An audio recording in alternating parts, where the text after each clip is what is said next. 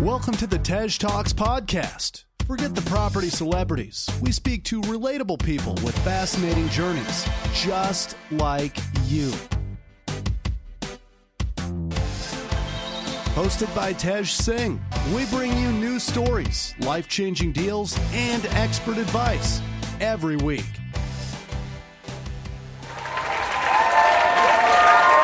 Hello everyone, welcome to another episode of Tej Talks. On today's show we have Priya and Jasmine from the Hard Hat Developers. I've known them for I think about a year now, and it's amazing to see their growth on social media and to see the awesome commercial to resi project they are working on. The figures are very saucy. They're in YPN magazine. Go check it out to see some of the pictures of what they're working on. But you know, this podcast we kind of cover a few different topics. You know, how to find a JV, how to find contractors, the difference between contractors and builders, how they've grown, and actually why they like commercial properties over residential, and some of the differences between both, and some of the figures, realities and difficulties that naturally come with doing bigger deals. So if you're interested in developments, commercial to resi, this is for you. Priya, Jasmine, welcome to the Tej Talks podcast. Thanks for having us. We're recording this in a very professional studio environment right now. Wow. So the sound quality should be amazing. Yeah. So, property, Hard Hat Developers. Before we get into what you're doing now, which is really interesting, really awesome, like, how did you both get into property? What were you doing before property, if there was anything? Should I go first? So prior to working in property, I worked in banking, in commercial banking in the city for 7.5 years.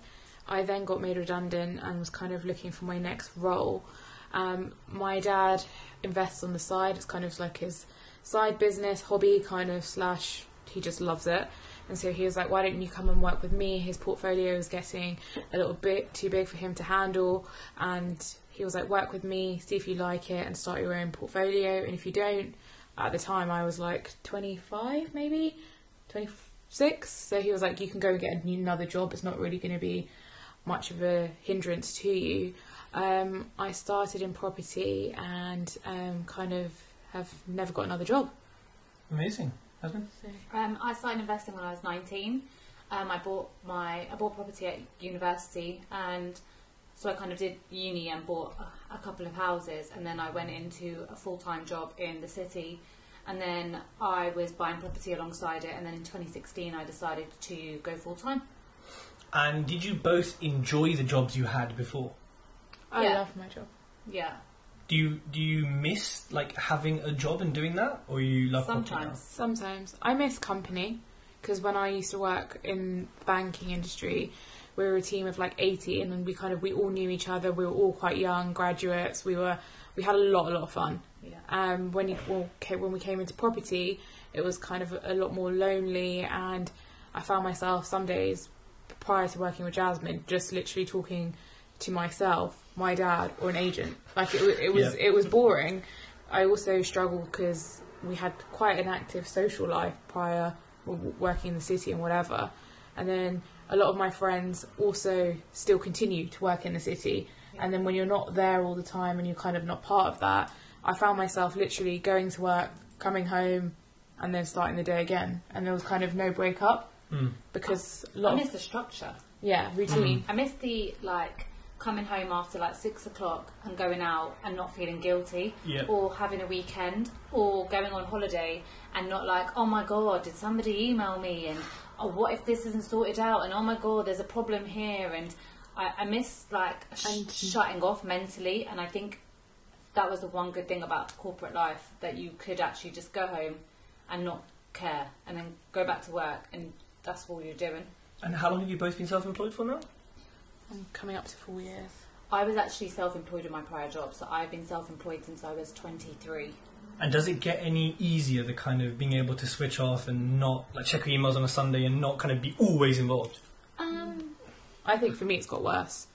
I used to be a lot better at it, and as we progressively got busier, I find some days, especially during COVID, especially like now, there's no difference between a weekend and a weekday. And prior to COVID, we both did. We had a lot more routine, structure, the gym in the morning, start your day fresh. And obviously we didn't have any of that, as no did anybody else. But kind of we lost that. And that's something I think this month we're really trying to get back, because we're very organised and like routine and efficiency. And at the moment, we're all a bit over the place because things are very, very busy. Yeah. And I'm sure with everyone, though, as well, like in lockdown, it was actually quite nice. It was almost corporate-ish, if that makes sense. Because we took on, obviously, social media. That was a big kind of task that we took on during actual lockdown when nobody was allowed out at the beginning. And we sorted out a lot of like admin tasks and kind of, obviously, you weren't really able to go look for property, etc. However, I found that we were in almost a routine. We'd have 2 or 3 different meetings in the week. They were scheduled. We would get our work done, and I would actually switch off at 7 o'clock in the night because there was no travel time. There was no talking to agents. There was no going to the gym. There was no going to see friends and family. So actually, my work day was I'd get up, I'd meditate a little bit, or I'd work out a little bit maybe, and then I'd make food. I'd have an evening. I'd clean the house on the weekends. There was some sort of weird COVID routine.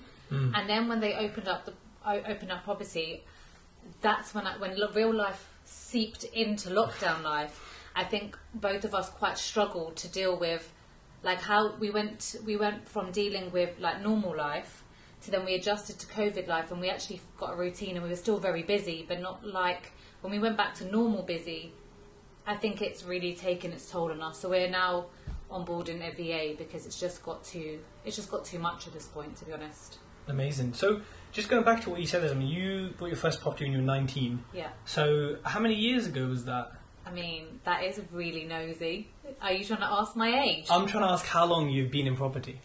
It would technically now be 11 years. So what's the single biggest change you've seen over 11 years in property? Also not in myself. Okay. All right, cool. In property, I don't know. There's just so many, and I think that probably the biggest one that I can see is like the shift in lending and the shift in, like for instance, when I bought a HMO, like a student one, there was no HMO products. There was none of that stuff around, and it was very difficult to buy in a company structure. There was very little mortgages available in company structures. Everything was bought in personal names, and you wouldn't get a lender saying, oh, you're buying a property in a company and you've got no company accounts, or there'd be none of that. So I guess lending has weirdly somewhat changed the most and stayed the same the most. Okay. And then that leads us to kind of more of the present. How did you both meet each other? I met Jasmine, I think about 5 years ago. 4 or 5 years. And we weren't really... Well, Jasmine's partner is my best friend. So then we kind of met occasionally here and there, but kind of didn't really... We was always in large groups. We never really spoke to each other much. And then as I started my transition into the property world, he was like, why don't you just meet her? You'll catch up. And I was just like, oh, I don't really want to. Like, oh, no. Yeah, like, I can see why. Yeah, typical me, though, like, not really wanting to. Anyway, we met. We went for a coffee, I think. That's so upsetting, because I was like, sure, no problem. What does she need? Just tell her to call me. I'll meet her. Yeah, but I was coming with really good energy. I was... Good to know. Good to know. Yeah, you know that, though. But I'm like that by meeting anybody. My feelings are not hurt. And then we met up a few times, and we kind of just... my dad at the point in time was involved in a lot more commercial stuff than residential, and so obviously that just became a topic of discussion. Jasmine was also at the time thinking she wanted a new challenge, so we kind of thought we'd start a journey of kind of studying and researching and exploring the commercial property world a lot more than the residential. I had also at this point bought a few residential properties and kind of was a bit bored. So we kind of had some brainstorming sessions, we sat together for quite some time, and then it kind of just evolved organically. Yeah. And then here we are. And, you know, a lot of people meet someone at a training event or something, and then they walk out their JVs, and then, you know, the rest is history. Who knows what happens? when you're finding a JV partner, this sounded so organic and so natural, but you would have noticed things about each other. You would have been assessing each other for suitability as you do in business. What do you think it was about each other that it happened so naturally? And it sounds like it just flowed into a great partnership. I guess there's quite a lot of reasons. I think trust is quite a big reason of it. We didn't meet each other on a Monday and then on a Sunday find a property and was like, okay, this is it. We actually knew each other for, I'm not saying like 10 years, we knew each other for like a year or so, and we went through like a specific program together as well. Like we were both interested in the same thing. And I think like Priya put her money where her mouth was in terms of her own education and her own kind of want to build something. I also did the same. We both had come from family backgrounds in property also. Both of our families were quite encouraging, and we also created a friendship outside of property, so they were kind of simultaneous together. And I think from there, that's why it was quite organic. There was, especially in our first deal, just as much money I put in, Priya also put in. It was very 50-50 on a lot of things, and every conversation has, for the most part, been 50-50. And I think as both of us had our own personal issues going on during when we were looking for projects or started a project, the other one automatically stood in for the other without even having to be asked. And I think when you do stuff like that, it's almost just becomes a natural thing to be like, okay, because I think both of us never really assumed that we would have partners outside of, like business partners outside of our family. It's never something I had wanted. It's never something I had thought of. And I think kind of the same could be said for Priya. We're generally not very trusting people, to be perfectly honest. Not that friendly either. Oh, I know. I can tell. It's still not friendly to me after maybe for a year. Yeah, so I'm like, I was I very... think we bought you enough Nando's over the last year. You bought me one Nando's. Oh my goodness, you lot are fighting like In brothers and exchange sisters. for Stop. your It's been bloody more than social one media. Nando's. Guys. No, it's only been one Nando's. No, Jasmine. Listening. It may have been one. It one may have been Nando's. two. But it was the best Nando's you've been to. Yes, There it we was. go. Yeah, absolutely. I still think it was more than one, but I need to find out. I don't even care. To be perfectly honest. My point is that, you know Maybe what? it was 10, who cares? With you, I wish it was 10. With you two, there's a lack of ego between yourselves because a lot of JV partners will say, oh, you got personal issues. Oh, just deal with it then. Like, that's your responsibility. But you, without even needing any of that crap, filled in for each other, which means you understand each other. And that's so important. It's something people don't think But about. I think that comes from understanding family Yeah. and dynamic. So what Jasmine's referring to is my gran passed away during the purchase of Denton Road. And obviously at that point in time it was unexpected for us. It was a hard period of time for my family as well. And so certain things, predominantly a lot of the broker stuff, like trying to find the right product, trying to find the right lending, I wasn't too involved in because of everything that had happened. And when things like that do happen, they do happen overnight. It's not something you can plan for or forecast. And it swings and roundabouts. I had it for a few months.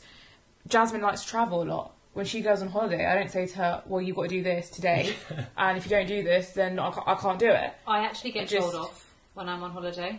For working. Yeah. She's annoying. Just leave me alone. It's like my free reign. I can do my work when I need to do it. Don't have to answer to anybody. Especially so I went away for like a month, and my time zone was totally different. And I was so I'd wake up, and obviously she could probably be asleep, and I'm like, has this been done? Do you need anything? What's going on? Like, I've got a couple hours. Like, what should I be doing? Like, I don't really. I think, and the funny thing is, sometimes we have conversations with one another, and like we'll be in a meeting or whatever, and like Priya will say to me, oh, but I don't want you to feel like I'm not pulling my weight. And I also then have the same feeling back, so I'll be like, no, I'll do this bit, and she'll be like, no, I'll do it. And neither of us ever want to feel that we are not bringing the same amount of energy and effort to the table as the other one. And obviously, just like anything, there are peaks and troughs, but we never want to feel like we're taking advantage of each other and each other's time. I think that's important because some people go into a JV hoping that the other person will take responsibility for stuff, will do stuff that they maybe don't want to or can't be bothered to do, when actually it's both about, it's like any relationship. It's balance. Balancing and understanding each other. So you got into business together, and your first thing was going to be commercial. You decided already within commercial. What was your first deal together? Our first project, your first project was Denton Road. It's a project in Eastbourne, which was a former care home. It's 10,000 square foot, which we are converting into 9 2-bedroom apartments. It's in kind of like the... They call it Little Chelsea. Like, it's very... Oh, wow. That's a bit of me. Love it. Is it a bit of you? It is a bit of me. Yes, it is a bit of me, yes. Really? We've not seen that side of you. I think it's I don't show it to people like you, know what I'm saying? I keep it to my high-class friends. Ted's vision board of Keep it for my himself. bougie friends, you know. Oh, okay. Oh my... It doesn't get much bougier than where you are That's right true, now. that's true, that's true. But, yeah, it's a big project, but it's really it's a beautiful period building, and it's like it looks big, but it doesn't look as big as it actually is, if that makes any sense. There's a basement, like it's very, very long, and it's just beautiful. And it was actually quite a big project, I think, to take on as a first project together, and a first project. How did you find it? Let's take everyone on the journey of this deal. Okay. So you're in business together. Yeah. You're looking for deals. Yeah. How did you come across this? So we had a sourcing agent show us a deal in Eastbourne. I think it was like a 21-bed unit or something, and I was doing some research on comparables and just kind of calling up a few agents. And I spent about 45 minutes on the phone to this one agent, and he was giving me comparables in different areas of Eastbourne, because actually... Sounds very helpful for... Well, do you know what? He ended up being not a very nice person. However, I think he thought he was going to get a sale, so he was trying to be really nice, as all agents are. But he spent like 45 minutes on the phone explaining and giving me different comparables, sent me like a whole list of like brochures and ideas of other things that were on the market for my comparables. And I think like less than a week later, he called me and he's like, listen, I've got this off-market deal. He's like, it's actually like someone on our books and they're selling this care home. Do you want to come and have a look? So we actually, I think that was a Friday maybe, or like a Thursday. We drove down on the Saturday. We had a look at it. It was bloody freezing as well when we went. It was raining. We were just basically a bit like, it's 2 hours away from us. So we went on a Saturday. And he didn't show you any pictures. He just said, "I've got a great deal. Come down and see." No, we went. We obviously. Yeah, we saw the pictures. We had a brochure. We kind of had the information. So you knew it was potentially a deal. Yeah, we wouldn't view it if we hadn't worked out our numbers. It's a waste of our time. It's 2 hours car journey. We don't even do that if there's a property 5 minutes from us. We are not going to go and take time out to view if we haven't run numbers on it, because that's absolutely a pointless exercise. But do you think the other half of the exercise is that it could help build a relationship with an agent? Yes and no. And I think at this point, we are not going to drive 2 hours to meet someone. Yeah. However, locally, it's kind of I think there's a balancing act. If we would live local to all of our investment areas, the argument for it would probably be yes. And we have done so. Sometimes we've gone to an area and then booked in agent viewings for the sake of booking viewings because we're in the area. But we wouldn't go and drive 2 hours just to go meet this. But it's quite hard as well when you invest all across the UK, because can you imagine if we did that for every area that we invested in, we'd spend half our life just chatting shit. And driving. Or listening to the Tensions podcast, you could do. I'm not a podcast listener in the car, okay? Oh. Sorry, she is, I'm not. I'm not going to lie. I'm not going to sit here and be like this. I prefer it in headphones because I listen to it so fast, it's easier in headphones. What do you mean so fast? So you can listen to it on 2-3 times speed, so I listen to it on like 2.8. So you learn more. Look how fast I speak, like it's easy for you. You get used to it, trust me. 1, 1.5, 2. I didn't even know you could do that. I think it's on normally 1.5, no? It's normally on 1, but you can change it. You can make it even slower if you want slow motion. She would look at her. You can do it as well if you want. I don't think I can do that. But I'll give the 2.8 a turn up on the speed. Look at you learning. Look at you learning during the podcast. I'm not a huge, especially now. I find we're trapped like before we had a lot more time on the tube or like that kind of thing. Whereas now travel time is reduced, and a lot of the time when we are going to site and stuff, we're always working. Yeah, we try to be very time productive. But yes, we drove down to the viewing. We obviously the numbers are kind of somewhat stacked up. We wanted to go see it, and we went back and forth with offers for about 3 months, I think, because there were 4 different business partners involved. Were other people offering at the same time? I think there was a couple. Okay. But so it's kind of a bidding war? Or? No, not at all. I think the issue for a lot of people was it was actually a developer that was selling the site, and they had gained the benefit of planning. Okay. They had bought the site to keep... They're a local developer in Eastbourne, and they had bought the site to basically keep their guys in work. Okay. It's actually quite a common thing for people to do. especially if you haven't full-time employed, like they're not your contract firm. You don't particularly want them to go off to another job and then not have them ready to do your stuff, kind of thing. Interesting. Yeah. So you find quite a lot of people do that, especially developers. So they had bought this site, and what had happened is they'd basically run out of money. So their money was tied up. They needed to release it. It was the only project of theirs that they hadn't actually started on. So it kind of made sense for them to offload it. However, there were 4 business partners. It takes a long time to agree on anything, say with 2 business partners, let alone 4. So we went back and forth for, I think, 3 months, and on the 1st of Feb, we had our offer accepted of 1.18. Mm-hmm. And so they've got planning permission to convert it from a care home into the 9 2-beds. Yes. And obviously there's planning there, so there's obviously the benefit of you would do that, but what stopped you from running it as a care home? Was it quite profitable? I mean, that's just not really our... Or even leasing it to it, you didn't want to do anything in that sector? No. Our whole business model, our whole business plan was to buy, do up, like convert and sell. So okay, that was a firm model for us, and to be honest, at some point maybe we might diversify again into something else, and I think if we were going to hold commercial leases for long term, I don't think care homes would be the way we would go forward. Still probably not for us. So 1.18 you said? Yeah. Is that what it's worth? Was that below what it's worth? It was below, so it was on for, I think they dropped it, so by the time we had, I think it was on for 1.25. Yep, 1.25, we got it for 1.18. And how did you fund it? Split. Yeah. So we put up cash ourselves. For the deposit? Yeah, we had some investor finance and then development loan. Okay. And was it easy getting development finance on kind of that? Because a lot of people when they start, they're like, oh my god, millions, a big number. Was it straightforward? I mean, I think the number didn't scare us too much for the simple fact that we actually invest in London, so it's not like we haven't seen that price point before. To be honest, I don't think either of us really sat there and like acknowledged the amount of money that was kind of crossing our path or was going to be because spent. I think we knew it worked, and the return we knew it would work. Sometimes you have to play with the big numbers in order to get the return, right? We looked for a very long time. Like we had looked for a project that fell into a number of different criteria. I think more so though with the lending,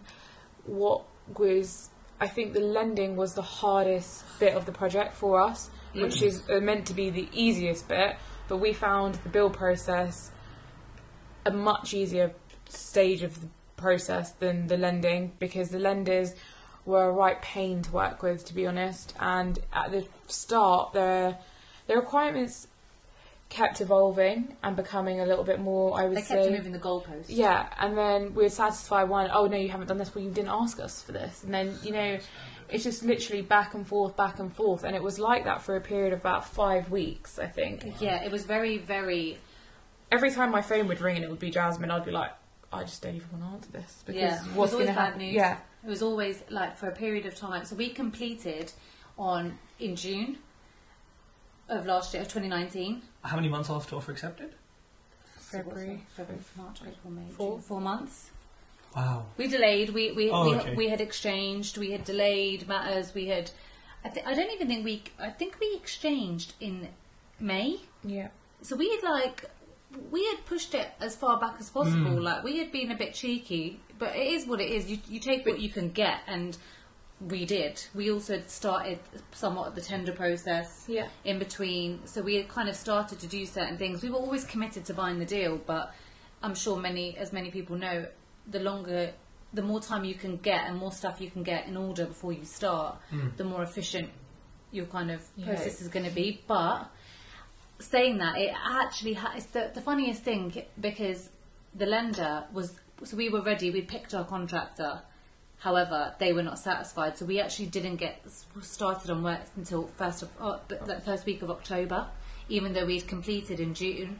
Whoa. Yeah, so we had a lot of issues with this lender, and it was but we did not know this before we had signed on the dotted line. Is it the lender's fault, the broker's fault? Were you not prepared? Who, like, why did it happen? I think it was really down to the lender. Yeah.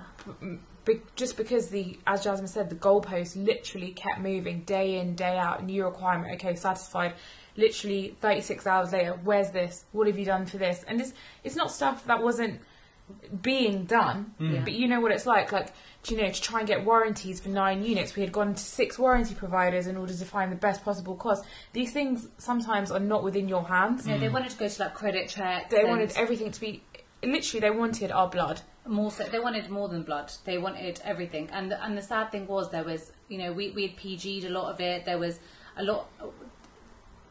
It's one of those things, because even now in COVID, and with the lending process, it all kind of stopped, and then it started again, and now it is such a tedious process. Even with like a buy-to-let lending, the whole valuation process is frustrating, and now you kind of put that onto a development side of things, and we had to part fund the build.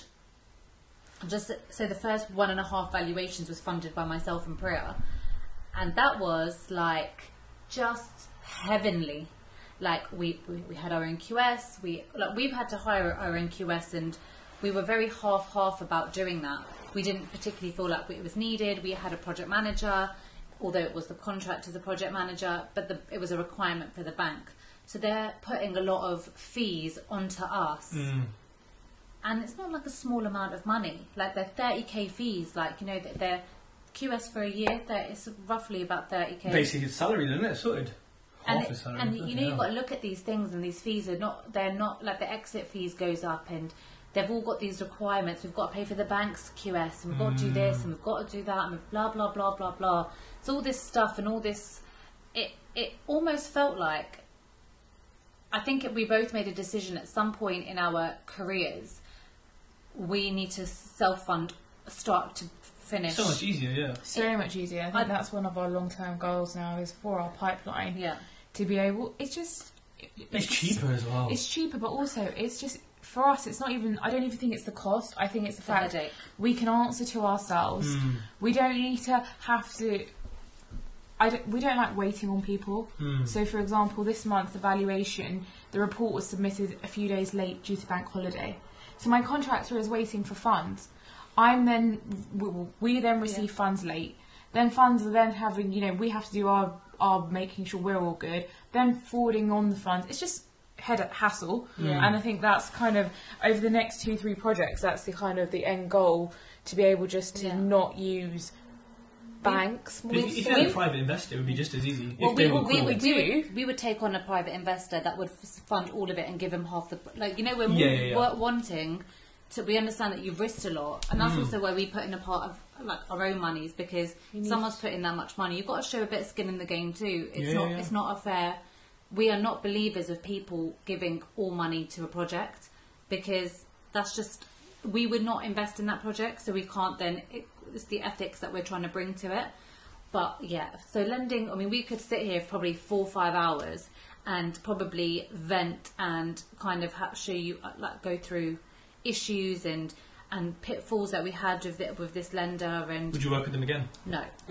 And the funniest thing is, we both had a criteria. We did not want the cheapest lender. We said we wanted a reasonable, like, interest rate and someone easy to work with. We were going to work with these lenders for about 12 to 18 months. We needed it to be not every single month ripping our hair out. Yeah. And we aged, okay? Yeah, the amount of white hairs I have now. We aged, okay? We are old now. I thought I was 30. I probably am 40 mentally. I don't know what's happening. Exactly how you feel. It was just not okay. But the funny thing is, now we go into residential and we're like, oh my God, this is so easy. This is so nice. I think I said to my dad once, I was like, we were buying this house or whatever, and I was like, Dad, this is like going to Tesco's now. Literally. I mean, yeah, once you've done the super hard stuff, it's just... And it's just so much, it's just nicer, it's more like comfortable, everything's easy, and obviously this will be the same in a few years' time for us, but it kind of just pushed us, and I think... We're nearly coming up to practical completion next month, and it hasn't been that hard. the build process. I think we're really good as in the fact that we have a really good team and our team always has solutions, and I think that's the most important thing, because if there is an issue, okay, cool, tell me how you're going to rectify it, or let's figure out a way to rectify it together. And we really do love our team in Eastbourne, and they're really easy to work with, and I think that just really, really does help us a lot. We are looking for another project within the East Sussex area, people, because we love our contractors. So if you know of any conversion projects, please let us know. Not everyone loves their contractors. I hate my past two ones I've had. We've had bad experience, but these contractors, and do you know what? I think it's a kind of a two-way thing. There's a big difference now, I believe, between a builder and a contractor. Oh yeah. So these guys, to call them builders is such a, what's the word? It's such an it's just what you call it. It's just rude, okay? And I think they're very well established in the area. Phenomenal. And does that come with a price? I think a little bit, but it was worth it. It was definitely worth it. Like 100%. Like, they're easy to work with. Me and Priya have we have our favourites. There's a project manager and a main kind of the owner of the business, and he's always involved. We have favourites. They have favourites. That works to everybody's advantage. We stay on top of everything. We message. We call. But I think the thing about contractors is it works both ways. So we might say they're great contractors, but you also want them to say that we're great clients. We pay on time. We will. If the bank pays us, we pay on time. Yeah. But we've got a 14-day period. We've never paid late. We always are very open to taking phone calls. We make quick decisions. You know, we have open and honest conversations, and we agree everything for the most part beforehand. And these contractors, they had 12 months to finish, so they had until October to finish. Even with COVID, they will be finishing on time. And they were not on site for 4 weeks, and they've had lots of delays of materials. Like, the lending was an absolute shit show. Yep. But the contractor side of it has been breezy. And how would you advise people they find contractors for development deals? So we took a long time to find the right contractor, and we started, I think, from when our offer got accepted, making calls. So initially what we did is we spoke to our architect, who's also based in Eastbourne. He gave us a few leads. We spoke to the agent who we were buying from for a few leads. It's always better to know what's going on in the area as opposed to taking our team from wherever. So we kind of started from that. Then we used good old Google, had a search. I think we called about 10 contractors. We set up times to meet them on the site. So they had the plans and everything ahead, so they've seen the scheme, they know what it was about.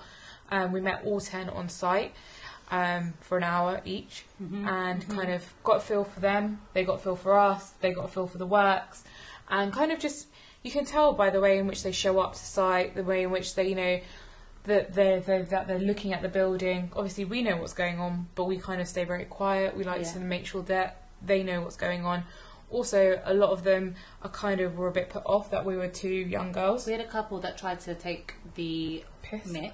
Yeah, we actually had to, because of the bank, had to go to tender process. That was the criteria. Yeah, so we had a favourite, and we had a gut instinct with them, but we didn't know them, right? So we had to, I guess the tender process was a requirement. So we had our QS come up with the tender pack, and out of the 10, only 6 of them, I think, filled out the tender process. So cool, that's eliminated 4. And then we then had like 2 kind of front runners. We kind of found that with the 6 that came back, you had one that was super low in terms of pricing that they quoted. We had 2 that were ridiculously high, and then you had like a couple in the middle. So we kind of picked from them, but we had 2 we kind of liked. We then viewed their work. Yeah. We called previous projects, so we asked them to provide us with information of their last 6 projects and the detail, the schemes and things, to see if any was kind of very similar. In Eastbourne, a lot of care homes are being converted, so you can tell the main big contractors that win the jobs anyway from afar. So we did that. We then met with them again. We met at their offices to make sure that they're, you know, not just kind of a 2-man. Not that there's anything wrong with that, but when you're doing such a big project, you need to have the comfort in your team. And then we kind of made the decision back and forth. It took some time, just because to collate all that information, our tender document was 400 pages, Jasmine? Oh my god, it was an absolute. That's what you sent out to the builders to contractors to. Oh no, I don't think the tender book was it 400? But no, it was like 180.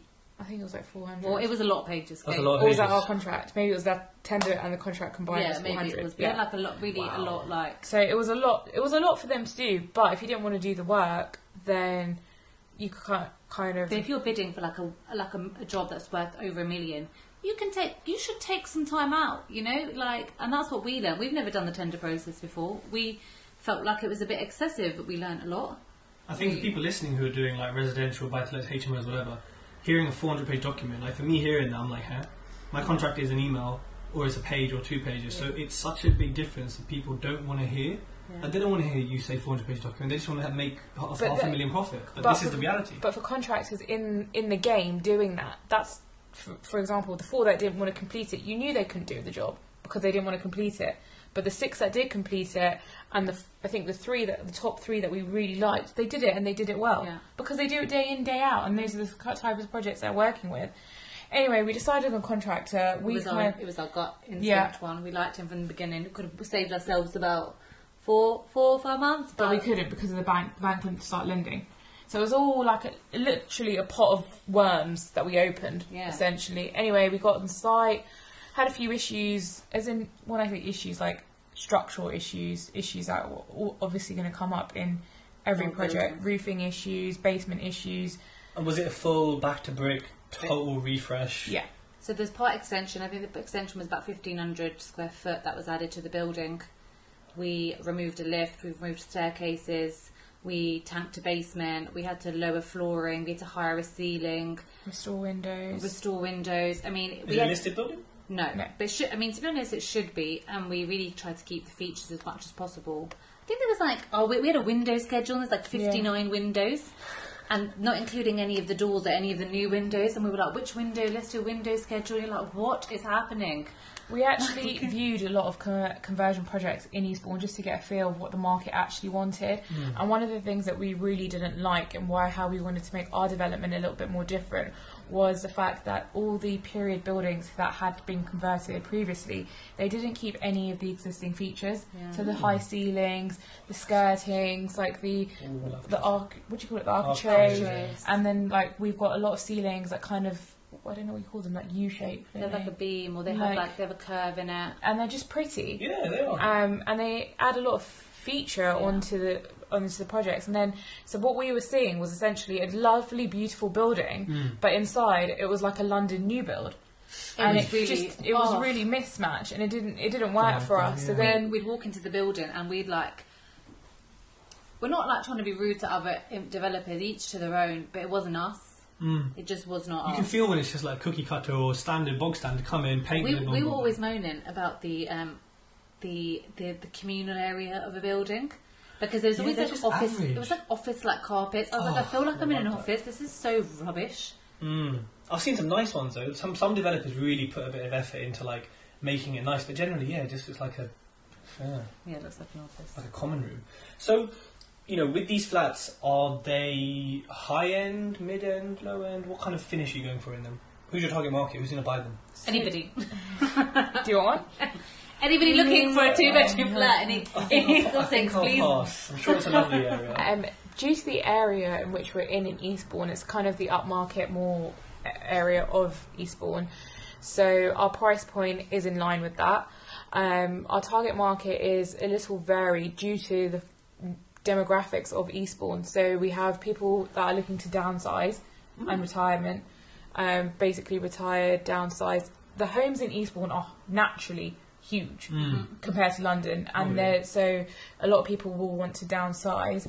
You also have, because of the size of the flats, we have a lot of people who are like having their first child, kind of buying getting on the property ladder, that kind of thing. And it's also a commuter town because we're not far from Brighton. Okay.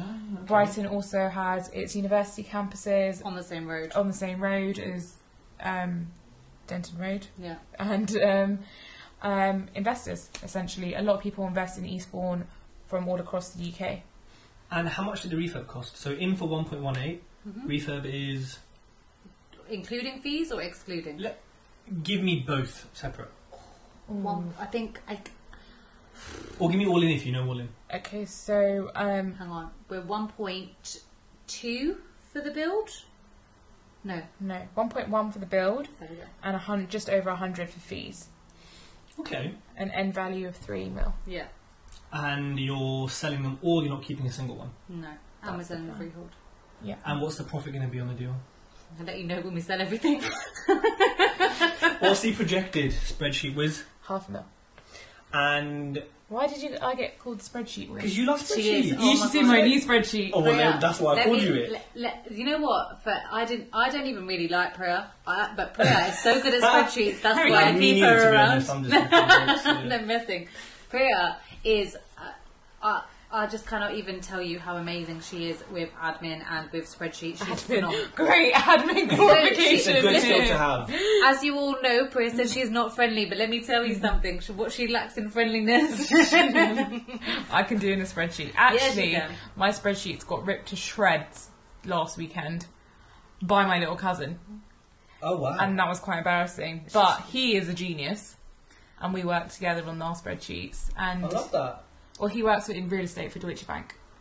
Fair enough. On a grad scheme there. I thought it was like a 9-year-old ripping to shreds, but no, No. it's an older cousin. I mean, he's still younger than me. He's 21, but he's a smart kid, and he helped us out a lot. Yeah, shout out.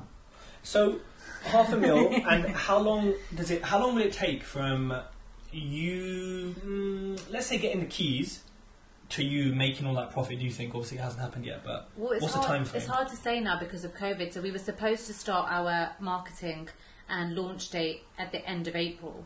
We Oh, didn't okay, actually wow. do it now because of COVID until August. Mm-hmm. So we're 4 months delayed on how far we're going to go back. So that was a bit frustrating. So we've been on for about a month and we've had a lot of interest, and we've kind of we're not really saying anything about that at the moment because let's just see where the where the cards end up. But it's at least a year, right? Oh my goodness, yes. Yes, good. Like, I think probably from when you get your keys and you own it to when we actually sell everything and what have you will be 2 years. Okay, it's good for people to hear that because development. I think you have two camps. Yeah, we're talking not about having a development. Rolex overnight, everybody. Yeah, not yet anyway. A lot of people talk about it like that, and then some people talk about it realistically like this. But it's important for people to know It is important. it's not to a flip in 2-3 But the months. issue, the thing is, I think, in order for us to get whatever we want or be financially free or whatever you want to call it, is you need the pipeline, Yeah. especially in commercial projects. Because as you're coming out to an end of one of them, you need to be starting, or if not midway through another, Yeah. in order to be building up funds over a period of time. Otherwise, it gets to a point where You use your funds as your living expenses, and the funds dry up, and you kind of start almost from again. Priya's correct. Interesting. And what are your key tips for building a pipeline then? So we're working on that, and we kind of, I think in our business, that's our major setback, probably due to COVID, because we were very, very On it. prior to COVID and towards the end of last year. We've got a lot of things going on in our life over the next 18 months. So we kind of, our goals for this year was predominantly to be in another project by now. Yeah. Unfortunately, we're not. But we obviously are always looking. And We're not in working. another big commercial project. Oh, for sure. We're in other projects, just But, not yeah. to this calibre of projects. Yeah, What an amazing project though. it is. Wow. But we need about 10 more. I mean, I feel like maybe not 10 more because Maybe. I 10 more sounds good. Yeah, you know, Aren't you both famous now? Obviously, apart from TED Talks, aren't you in a publication or something? Yes, we are in this month's YPN. oh yeah, so Oh, damn. yeah, Why did you forget? Yeah, I was thinking, what is he talking about? rude. Nice. Talking about this deal. Yeah, So if people want to see how it looks, So they can- we do a lot of residential projects, but we don't really talk about them too much. So No, but we should. We really Yeah. should. You know, What like do you do residentially? Talk to me. it's a really big caveat that me and Priya have always wanted to put forward, and it's more so Priya that's quite big on this than I am, if I'm honest. Is that I don't know we've what been to very many events and people want to go into commercial just like that. They've been on a free 2-hour seminar. They've I was been on gonna like ask you, they've yeah. been on like a 3-day seminar, and they're like, we're in commercial. We're doing commercial conversions. Like, it's not that we're not here for everybody to be doing what they're doing. If you're doing it, phenomenal. But there's a lot of effort that goes in. There's a lot of understanding, and we have not come from. We have a background in property. We have somewhat of a portfolio behind us, finances, experience, knowledge behind, a network behind us, and we went into a project. We'd educated on commercial conversions as well. So when we went into this project, there's just so much stuff that's so different to residential. Sometimes there are transferable skills, and sometimes just because it's in the property field does not mean that you actually know everything. Like, you cannot transfer it over to commercial conversions. Especially between commercial projects. So we've done other commercial projects prior to this, and they have been so different. I think we've done about 4 now prior to this Denton Road, and each project is just so different from one another. So everyone's a different challenge. And that's what we like about it, and that's why we continually want to do it. And that's why, for us, residential is a little bit more, not on the back burner, because we're really active, especially at the moment. Yeah. And we've got a lot of projects coming to fruition in the next few weeks. But the commercial is essentially our focus to build that pipeline. Yeah. Because with residential, we can do it. We know we can do it, and it kind of feeds us as such. So, and that's what that's why this is our biggest, at the forefront of our business, because this is the challenge. If we say to each other, let's go and find a flip, let's go and find a HMO, let's go and do this, let's go and do that, 9 times out of 10, we're good. Yeah. We're sorted. So, investing in London, a lot of people don't do it because you can go north, east, west, south, wherever, and get high yields, put all your money back out, etc. Why do you hold in London? Or do you? Yeah, we do hold. Both of us do. There's many reasons. Capital appreciation. We live in London, we like to invest locally, the capital's great. But also there is a market. I might not be hitting that 30% ROI here, whatever, but I can guarantee you that in 2 years' time, I can pull out all my money and more. If I bought a little bit below market value, I can guarantee you that. I've been doing it 10 years. I know that factually. Whereas my multi-let or my buy-to-let in Middlesbrough, I'm not pulling out. It's not doubling in value. Yeah. I bought it 40. It's valued at 65. It's not getting to 130. Okay, it's just not. It's not happening. And if it is, it's not happening in 10 years. Do you know what I mean? So we believe that there has to be a balance. So we can go for the high yielding, cash flowing properties, which of course we need and want, but we also need the capital behind us, the equity behind us, and for our retirement. Yeah, for sure. I mean, maybe not even retirement, just for those Rolexes. I'm taking the piss. No, that's interesting because, I think with London it's long term. You have to have more capital up front, and you have to be prepared to wait to then get it out. Whereas up north, less capital, and you can pull it out maybe straight away. So it's kind of 2 different strategies. So, social media. Yeah. How long have you both had an Instagram profile for? Since March the 1st. Okay, and... It was after March 1st. Yeah, I checked the schedule the other day. What made you start it? Because before that you were Ted, you just want a little bit of a shower here, you never say thanks. You never say we definitely said thanks. We thought you were Nando's. Was that not a thanks? Oh, I don't know. I didn't get the full platter. We'll go after this, Ted. How about that? No, can't. I'm going to die. So, to be honest, the social media was always on our horizons. It was always something we knew we had to do, we knew we should do, but it kind of kept getting put at the bottom of the list. Because we didn't actually want to do it. Because we didn't want to do it, and also... You still want to do it now? Probably not. No, it's some days yes, some days no. Yeah, I think it's life, isn't it? Yeah, some days yes, very much so, and some days you're like, oh my goodness, like it's too much. And especially because it's on your phone 24/7, and even like for example, over the weekend my sister got married, and I was just like, I just don't have the time for this. Like you just don't. You can't do everything, and when it's on your phone as well, then you're continually reminded of it. I'm like sitting in the wedding. Oh, Ted's just liked your picture. Thanks, Ted. But now I've got to go and do something back to it. You've just commented, blah blah blah. And that's one of the reasons we want to get a VA to help with the social media, but we still want to be very hands on. Yeah. Because we believe that those comments and the engagement and it is a form of networking. Now especially it is. Yeah, should be from us more so. Yeah, we don't want someone just randomly commenting like, love this post, because did you love it? Like, yeah, we want it, that we want the like that kind of engagement part of it to be us. But we actually got a really nice message this morning. I don't know if you read it, because I read it, and that's sometimes an issue for us. Yeah, because we're both on it, right? So sometimes if she reads a message, I don't see it, or vice versa. I'm just trying to load it. Do you find it really slows your phone down? no. I think also what you said about responding to people, I think if you build it into your schedule and you kind of resist the urge to reply instantly, it becomes a lot easier.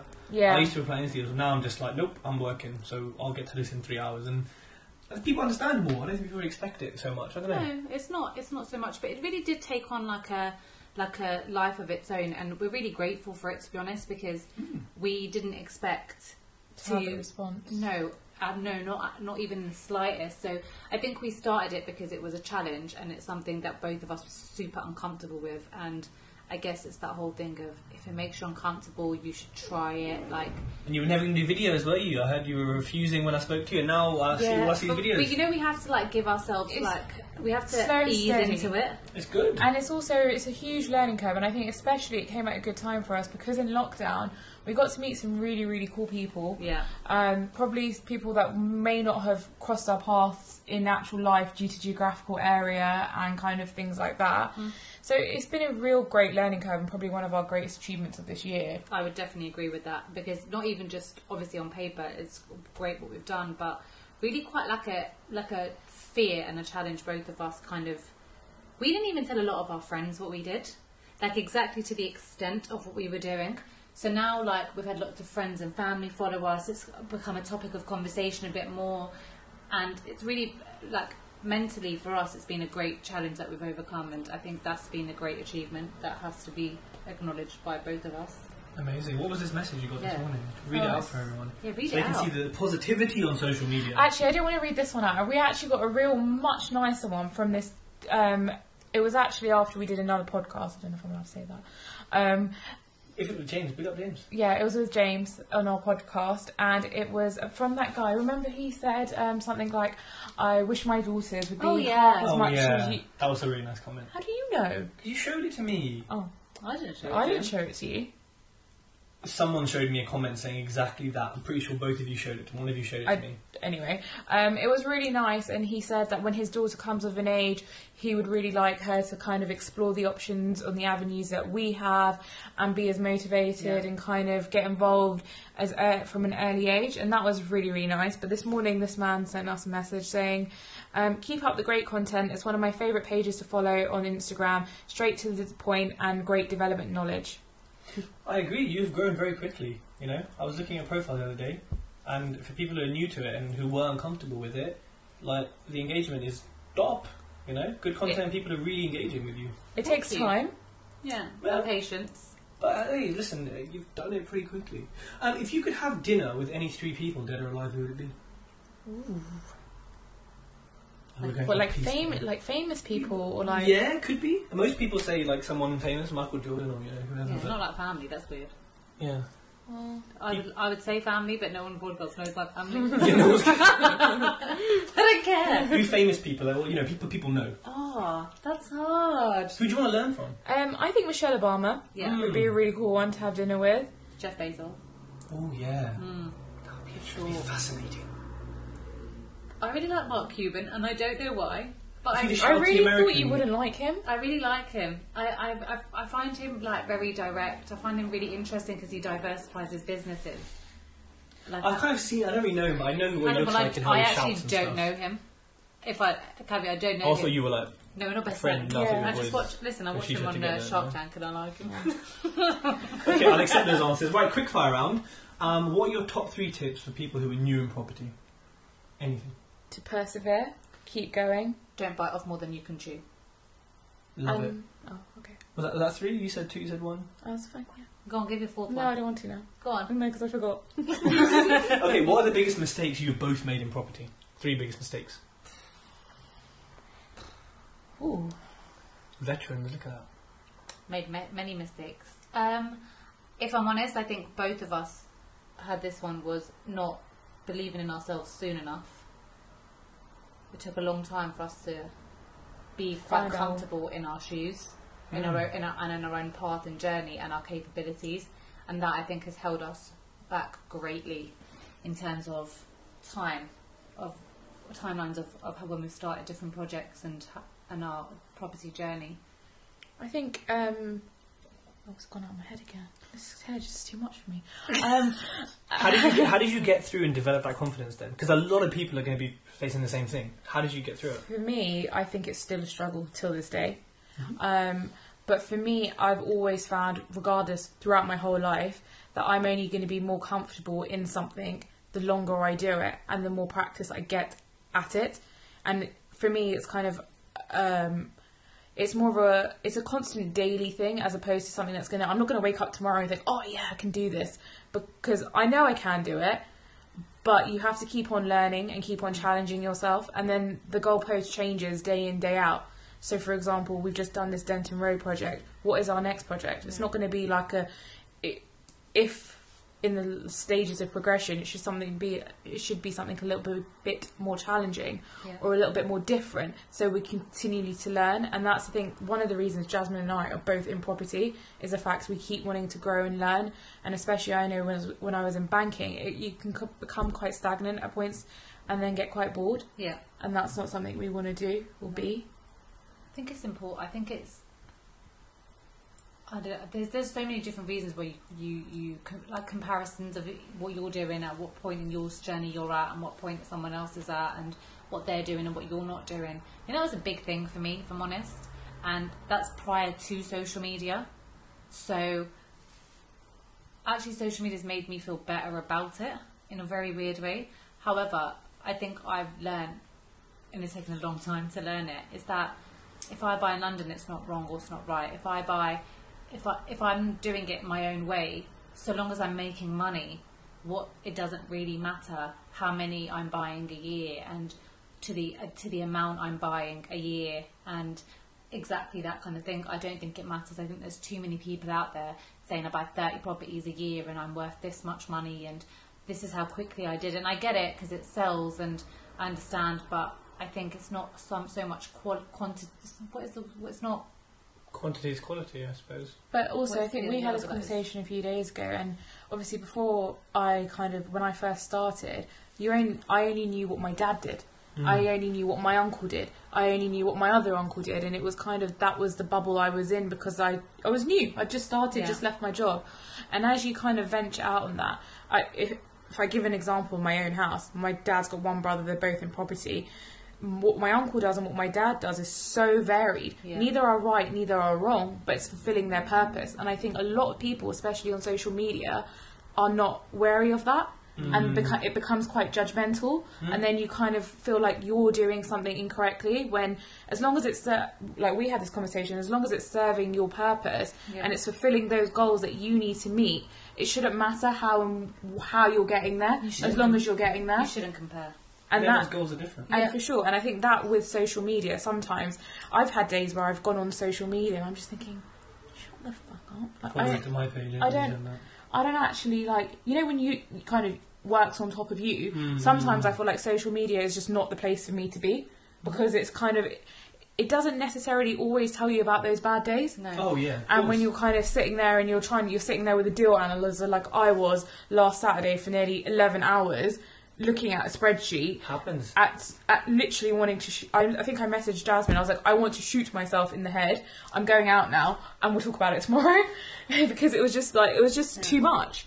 But when you have but it's peaks and troughs. You're going to have days where when our YPN came out last week, it was amazing. Yeah, it was a good day. Even though we forgot, but oh my god, true story, Chris dad sent us the PDF. I was like, oh my god, this is so bad. Yeah. No, I love that, and I think that's a really good way to end it. Everyone is different. They have their own journeys. They have their own end goals. Some people are happy with one house, someone 100, someone 12, someone in London, someone in Spain. It doesn't matter. No. As long as you're doing your thing. Yeah. And social media is good it's and good. bad. And thank you, Tej, for giving us that push, because I know you're waiting for that. I wasn't, but thank you so much. I'll amplify that so everyone really hears that. Any closing thoughts you want to leave people with? I feel like we should be really philosophical with this. I feel like I'm really not sure with this. I'm quite tired. I didn't realise how tiring this would be. Okay, so everyone's tired. No, I'm not tired. I don't know. I think it just enjoy the journey. I guess that's the only Have kind fun. of. We have so much fun. And we have Fun Fridays. I mean, I don't know where. I think she watched TV because it's Fun Fridays. It's been like a running commentary throughout like COVID. Fun Fridays. I'm like, okay. But seriously, I think have fun. We have like really, really hard days, and some days are just too much. Yeah. And some days they're just, you think, what am I? Why did I even do this? But then to some myself? days. But some days are so much fun. Some days, Like some days are so much fun. I like the first 5 days of the month. Till the rent comes in, you're like, it's not even for me. It's not even that. For us, It's it's like not actually money related, and that's what's actually crazy about us, because it's really not been. We never like say to each other, today was rent day or today was payday, or like with the other day. I think it was yesterday. We got paid out from our valuation, and then I made the payments. It was so like it was such an. But some days you achieve something you didn't quite think you would achieve, like the day of the YPN, and it's a moment, like But it's also a challenge. a milestone. It's not even for us. Sometimes it's not even the milestones. It's like, for example, for me, after COVID and we kind of went back to site and stuff, we just had so much fun going to site in the car. We were doing work, we were chatting shit, we were listening to music, we're getting our stuff done. We got to site, we had a great day. We got home, we had a Nando's. It was great. Well, you have an accomplished feeling of when you go onto a site and you'd be like, we bought this as an absolute derelict building that was like, looked like it's going to fall down, and now look at it, like it's the day that we saw our show flat finished. it's the best feeling. It's like such an amazing feeling, and I think as many good days as there are bad, and you've just got to just enjoy the journey for what it is. That's what I think it is. And I think what Jasmine said, it's not always about the money. No, it's not. You can't be in property just for the money, because have to will be hate in it your for more. life. You absolutely will. Because you'll wait for that payday, mate, and then that's very far and in between. Trust me, I hate this like money. Right, what is your Instagram tag if people don't know? The Hard Hat Developers. At the Hard Hat Developers. Yeah. Everyone give Priya and Jasmine a follow. Thank you so much Thank you. for coming on the podcast, and you can have a nap now. Oh, In the thanks. meantime. If you like this podcast, connect with Tej on Facebook, LinkedIn, and YouTube for more great content.